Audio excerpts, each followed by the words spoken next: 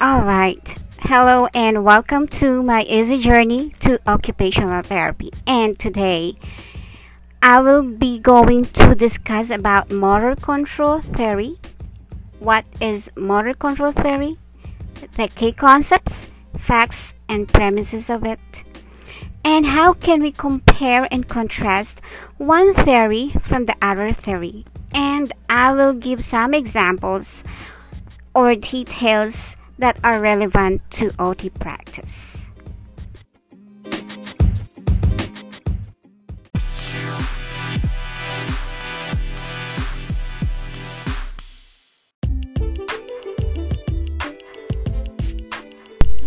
Alright, so let's start on defining motor control theory. Motor control theory is the ability to regulate or direct the mechanism essential to movement. It addresses questions such as how does the central nervous system organize the many individual muscles and joints into coordinated functional movements? How is sensory information from the environment and the body used to select and control movement? And how do our perceptions of ourselves, the tasks we perform, and the environment in which we are moving influence our movement behavior?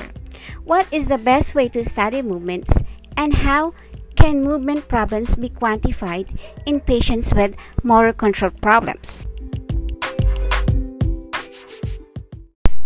So we know what is motor control. Let us now talk about what is the theory of motor control. If we say theory of motor control, it describes viewpoints regarding how movement is controlled. It is a group of abstract ideas about the control of movement. And if we say abstract ideas, it means it has different ideas and different opinions.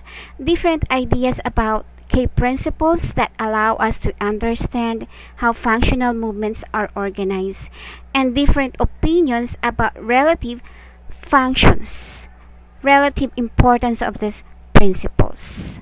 So without further ado, let's go straight of what are those motor control theory.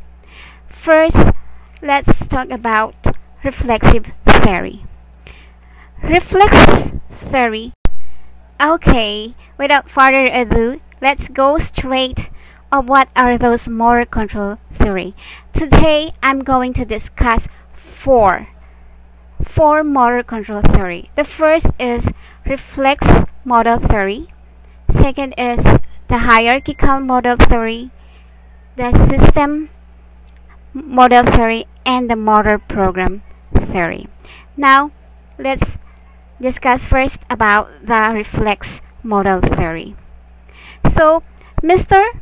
Charles Sherrington, a neurophysiologist in the late 1800s, he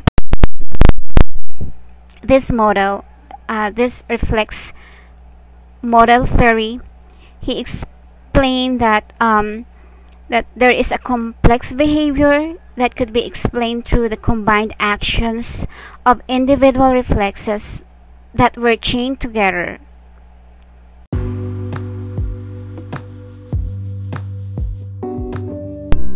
He viewed the central nervous system as a black box in which a specific sensory input would elicit reflex or stereotype motor output. The sensory feedback from the motor output could trigger other reflexes or stereotype model. This model suggests that human movement was a summation or combination of reflexes. Example is when an agonist muscle is activated, the antagonist is deactivated automatically. A therapy example of using sensory input to elicit a motor output is the use of vibration or tapping over the triceps muscle to elicit elbow extension. Mr. Sherrington says that reflexes are building blocks of complex behavior. And if we say complex behavior, it means organization of reflexes that become variously associated with one another and or with environment contingencies. This reflex theory of motor control has a number of limitations. First, the reflex cannot be considered the basic unit of behavior if both spontaneous and voluntary movements are recognized as acceptable classes of behavior, because the reflex must be activated by an outside agent. Second is the reflex theory of motor control does not adequately explain and predict movements that occurs in the absence of a sensory stimulus. More recently, it has been shown that animals can move in a relatively coordinated fashions in the absence of sensory input. Third is this theory does not explain fast movements, that is, sequence of movements that occur too rapidly to allow for sensory feedback from the preceding movements to trigger the next. For example, an experienced and proficient typist moves from one key to the next so rapidly that there is no time for sensory information from one keystroke to activate the next. Fourth, the concept that a chain of reflex can create complex behavior fails to explain the fact that a single stimulus can result in varying responses. Fourth, the concept that a chain of reflexes can create complex behavior fails to explain the fact that a single stimulus can result in varying responses depending on context and descending commands. For example, there are times when we need to override reflexes to achieve a goal. Thus, normally, touching something hot results in a reflexive withdrawal of hand. However, if our child is in fire, we may override the reflexive withdrawal in order to pull the child from the fire. Finally, reflex chaining does not explain ability to produce novel movements. Novel movements put together unique combination of stimuli and responses according to rules previously learned. A violinist who has learned a piece on the violin and also knows the technique of playing the cello can play on the cello without necessarily having practiced it on the cello. The violinist has learned the rules of playing the piece and has applied them to the novel situation. So, how a reflex theory of motor control be used to interpret a patient's behavior and serve a guide for the therapist's actions? If chain or compounded reflexes are the basis for functional movement, clinical strategies designed to test reflexes should allow the therapist to predict function.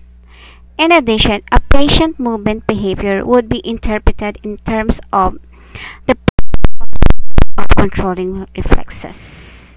So what are the clinical implications of this is in the context of assessment, movement behavior is interpreted in terms of the presence or absence of controlling reflexes.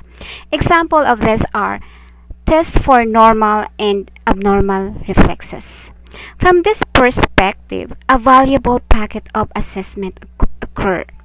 And if we look in the context of treatment, focus on enhancing or reducing the effect of various reflexes during motor tests. So we can appropriately modify what are we going to do with this reflexes.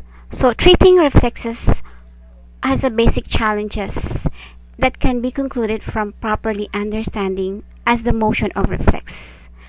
So as we mentioned before, as part of Sherrington reflex theory about is how the stimulus break a particular reflex response can be very specific to very particular situation. Because of this, an important issue is to consider when working with reflexes is whether a stimulus is being provided in the clinic or has the same characteristic in a natural occurring stimulus. The second motor control theory is hierarchical theory. So if we say hierarchical theory, it has a control. So hierarchical control in general has been defined as organizational control that is top down. That is, each successively higher levels exert control over the level below it. The highest level of the nervous system control the middle level, and the middle level control the lowest level. This is similar to the hierarchical structure of many businesses, in which the directives go from the president to the vice president to the middle managers and finally to the workers. Some hierarchical models of motor control, such as that control of movement, originates centrally, with executives selecting, planning, and initiating of motor program to respond to a specific input. The motor program contains the instructions for the effector, which carries them out without possibility of modification if something goes wrong. The output is the movement that can be observed. In the clients with normal central nervous system function, the higher levels control the lower levels. But in the clients with the central nervous system dysfunction, it becomes different. The loss of higher level voluntarily control results the release of the lower level reflexes. That is why primitive reflexes, spasticity, and abnormal movement patterns dominates movement control. The hierarchical model incorporates an open loop system of control rather than a closed loop system. An open loop sends pre-programmed instructions to an effector that does not use feedback to carry the movement. There is a feed-forward or anticipatory control in this hierarchical theory. So it means that used for rapid movements because there is insufficient time for sensory feedback to influence the outcome of the movement. So this information is sent ahead to prepare the system for sensory feedback and for future motor command. Example is when a person is standing, he raises an arm and the center of gravity shifts. Thus, postural adjustment must occur before the movement is initiated in order to maintain balance. So, many postural adjustments that were thought to be equilibrium reactions in response to sensory input have been shown to be anticipatory adjustment prior to self-initiated limb movements. Thus, the subject made postural adjustment in anticipation of changes in their center of gravity. And in hierarchical models of control, this type of behaviors are thought to be part of motor program.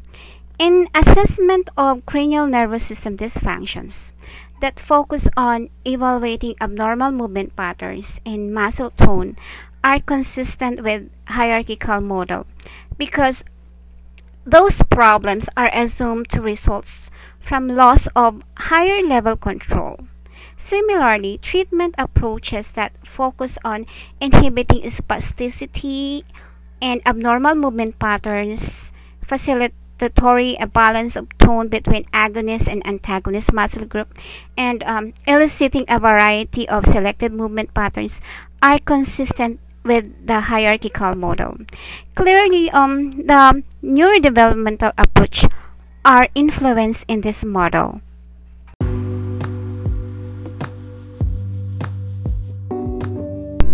One of the limitations of reflex hierarchical theory of motor control is that it cannot explain the dominance of reflex behavior in certain situations in normal adults. For example, Stepping on a pin results in immediate withdrawal of the leg. This is an example of reflex within the lowest level of hierarchy dominating motor function. It is an example of bottom-up control. Thus, one must be cautious about assumptions that all low-level behaviors are primitive, immature, and non-adaptive, while all higher-level behaviors are mature, adaptive, and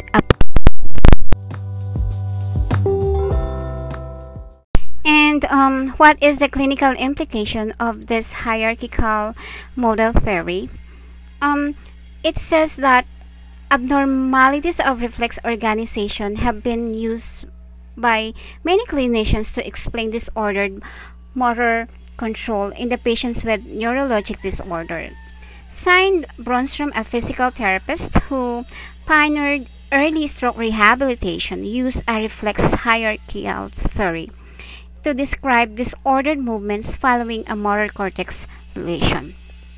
She stated that when the influence of the higher centers is temporarily or permanently interfered with, normal reflexes becomes exaggerated and so-called pathological reflexes appear.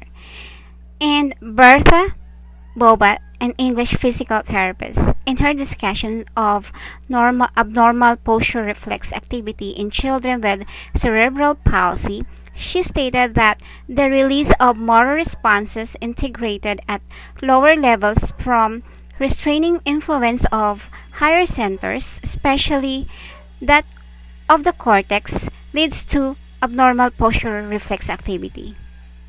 The hierarchical model theory can be used in assessment and treatment approaches.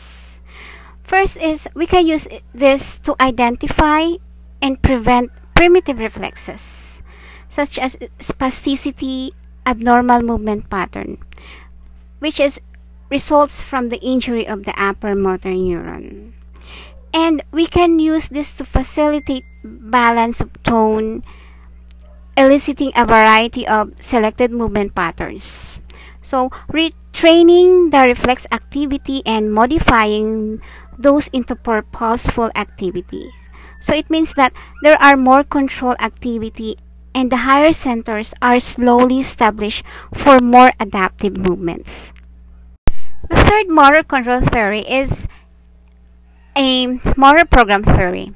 So, in this theory, the central nervous system is capable of producing movements without sensory inputs, or movements can possible without sensory feedback from the responding limbs. And there is a neural network in the spinal cord referred as central pattern generators, which is capable of producing rhythmic patterns such as walking, hopping, chewing, swallowing, and flying. So even when isolated from the brain and sensory inputs. So example is the grasshopper. Even when sensory nerve were cut, the nervous system could still generate the output. It means could still generate a movement with no sensory input, such as could be the wing beat was low. So the advantage of this motor program theory is even though there is an impairment in sensory system, example is tactile system, the patient can still perform a skill that was lost or has difficulty with example, the patient can still sit because he know how he was sitting before and can rehearse or retrain that movement. However, the disadvantage of this motor program theory is all experiments were done in quadruped animals, which are very different from bipedal humans. And second, there is a main difference of spinal cord organization between animals and humans. So, spinal cord of animals can resist powerful compressive forces. And the third is the central processing generator may be decreased in bipedals. Experiment shows that quadrupedals the front legs of the quadrupedals provide thrust while the hind legs just follow. And the limitation of this motor program theory is that the contribution of the sensory inputs is not properly explained. Next is the execution of movements differs when the environmental context change or position or posture change. So this motor program theory did not consider the musculoskeletal and the respiratory system contribution. An important limitation of the motor program theory concept is that a central motor program cannot be considered to be the sole determinant of actions. So, two identical commands to the elbow flexor, for examples, will produce different movements depending on whether your arm is resting at your side or you are holding your arm out in front of you. The forces of gravity will act differently on the limb in the two conditions and thus modify movement. In addition, if your muscles are fatigued, similar nervous system command will yield different results. Thus, the motor program concept does not take into account that the nervous system must deal with both musculoskeletal and environmental variables in achieving motor control.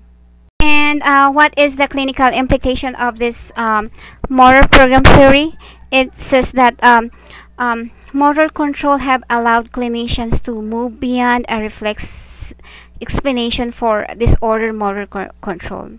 Explanation for abnormal movement have been expanded to include problems resulting from abnormalities in central pattern generators or in higher level motor programs. In patients with whose higher levels of motor programming are affected, motor program theory such as the importance of helping patients relearn the correct rules for action.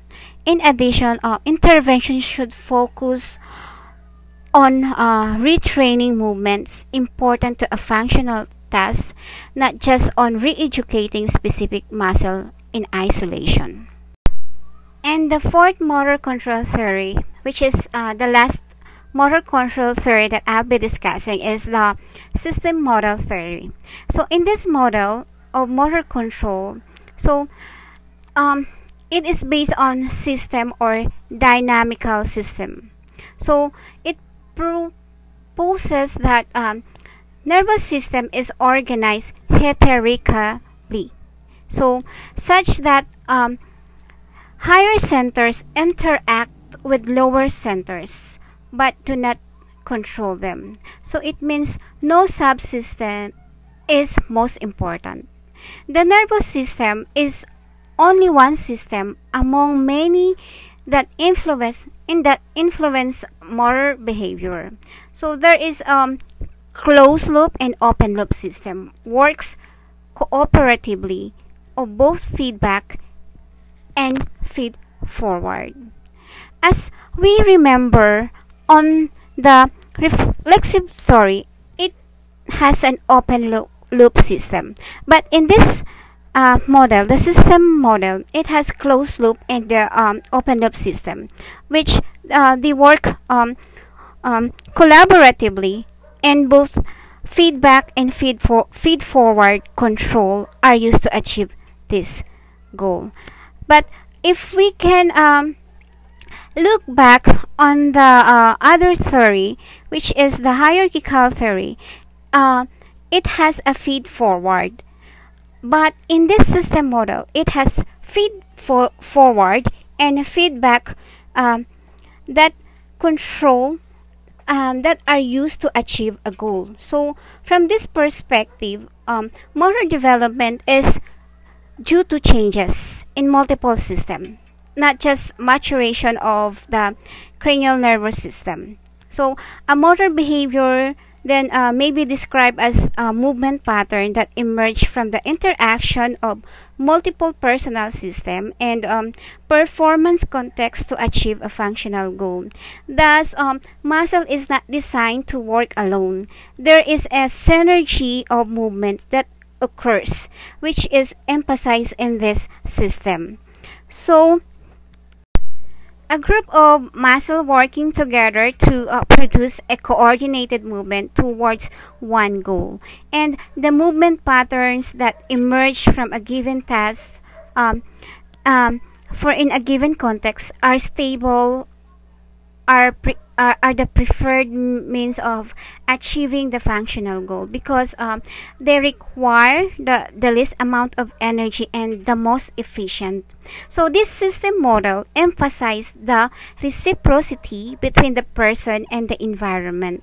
So there is a pattern is referred to as an attractor because the system falls into the pattern easily and returns to that pattern even when perturbed or interrupted. So there is an interaction between the personal characteristic system of the person and the performance of context or the system of the environment. So movement produced is not only based on sensory input and cortical actions, but it is shaped by the interaction between person, environment, and the task, the occupation at hand. And example of this system model are the framework, the frame of reference is the person, environment, occupation model. So we know that occupational performance such as activities of daily living, work, play, and leisure, it emerged from the interaction between personal characteristics such as the cognitive, the psychosocial, and the sensory. And performance context. If we say the performance context, it's the physical, the socioeconomic, and cultural, and in the cultural. So there is a changes in any one of this. If there is a changes in any one of this system, so it affects occupational performance and consequently the role performance. So occupational performance affects environment in which it occurs and the person performing. Example is a client with a closed head injury who has just become independent in dressing. Free his spouse to spend more time with their children before they leave for school. Object in the bedroom needs to be accessible to enable that independence. So thus the occupation performance of dressing affects the social and physical environment. It also affects the person. And the performance of dressing gives the client to opportunity to solve problem and to feel less dependence in his spouse. So the system model may be viewed in more general way as it relates to the occupational performance and role performance.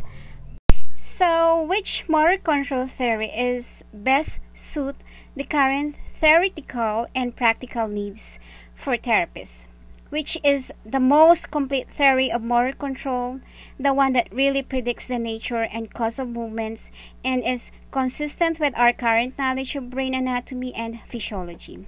So as you no doubt can already see, there is no one theory that has it all. We believe the best theory of motor control is one that combines elements from all the theories presented.